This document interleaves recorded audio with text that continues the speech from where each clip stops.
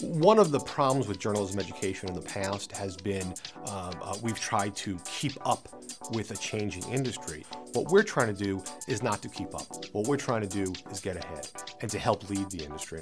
I want to go around the table and see where we stand with everybody's stories. We always have a morning meeting where we pitch our story ideas. I need to reshoot the stand-up for Usually that's how my day starts. We pitch all of our stories and we're told whether or not it's going to work out or not. And for me, it did.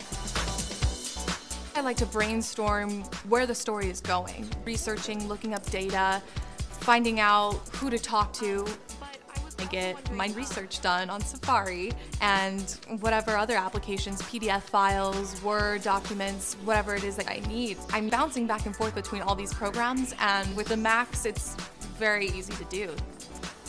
At the journalism school, we have students who are doing backpack journalism. The notion that a single journalist can go out in the field and do everything. Shoot, edit, produce right there in the field and send it back. And what is your title here? A lot of folks who are veterans, and especially in television news, they can't do that.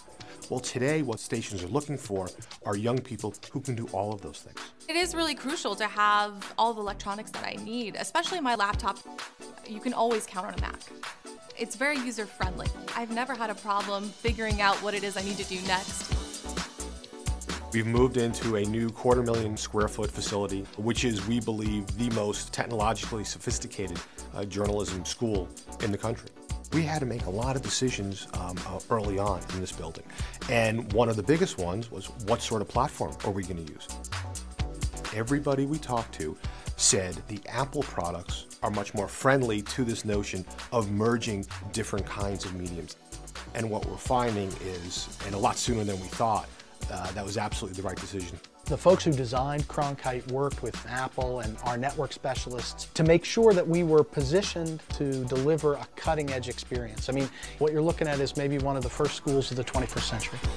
We have more than 500 new Apple workstations, 280 just for students, and then all the faculty and staff, and there are 55 Apple servers providing service for the entire facility. I do my editing on Final Cut Pro, and along with all of the new computers and things that we have to work with, it makes our jobs so much easier, especially as journalists when everything is on a deadline. Okay. You guys know the changes at all? Our TV newscast has the largest penetration of any student-produced newscast in the world. It's big time. It needs to be highly professional. They are going to more than 1 million households. Sometimes it can get a little bit stressful when the news director comes up to you and says, hey, 30 minutes, that needs to be done, this is your deadline. But because the applications are so easy to use, it makes my life that much easier, which is very important, especially when our newscast is live at 5.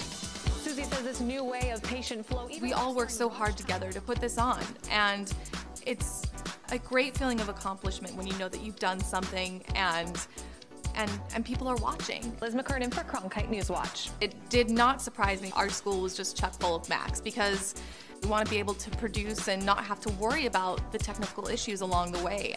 I feel like I've been very well equipped, and I think it's time to go out and explore my world.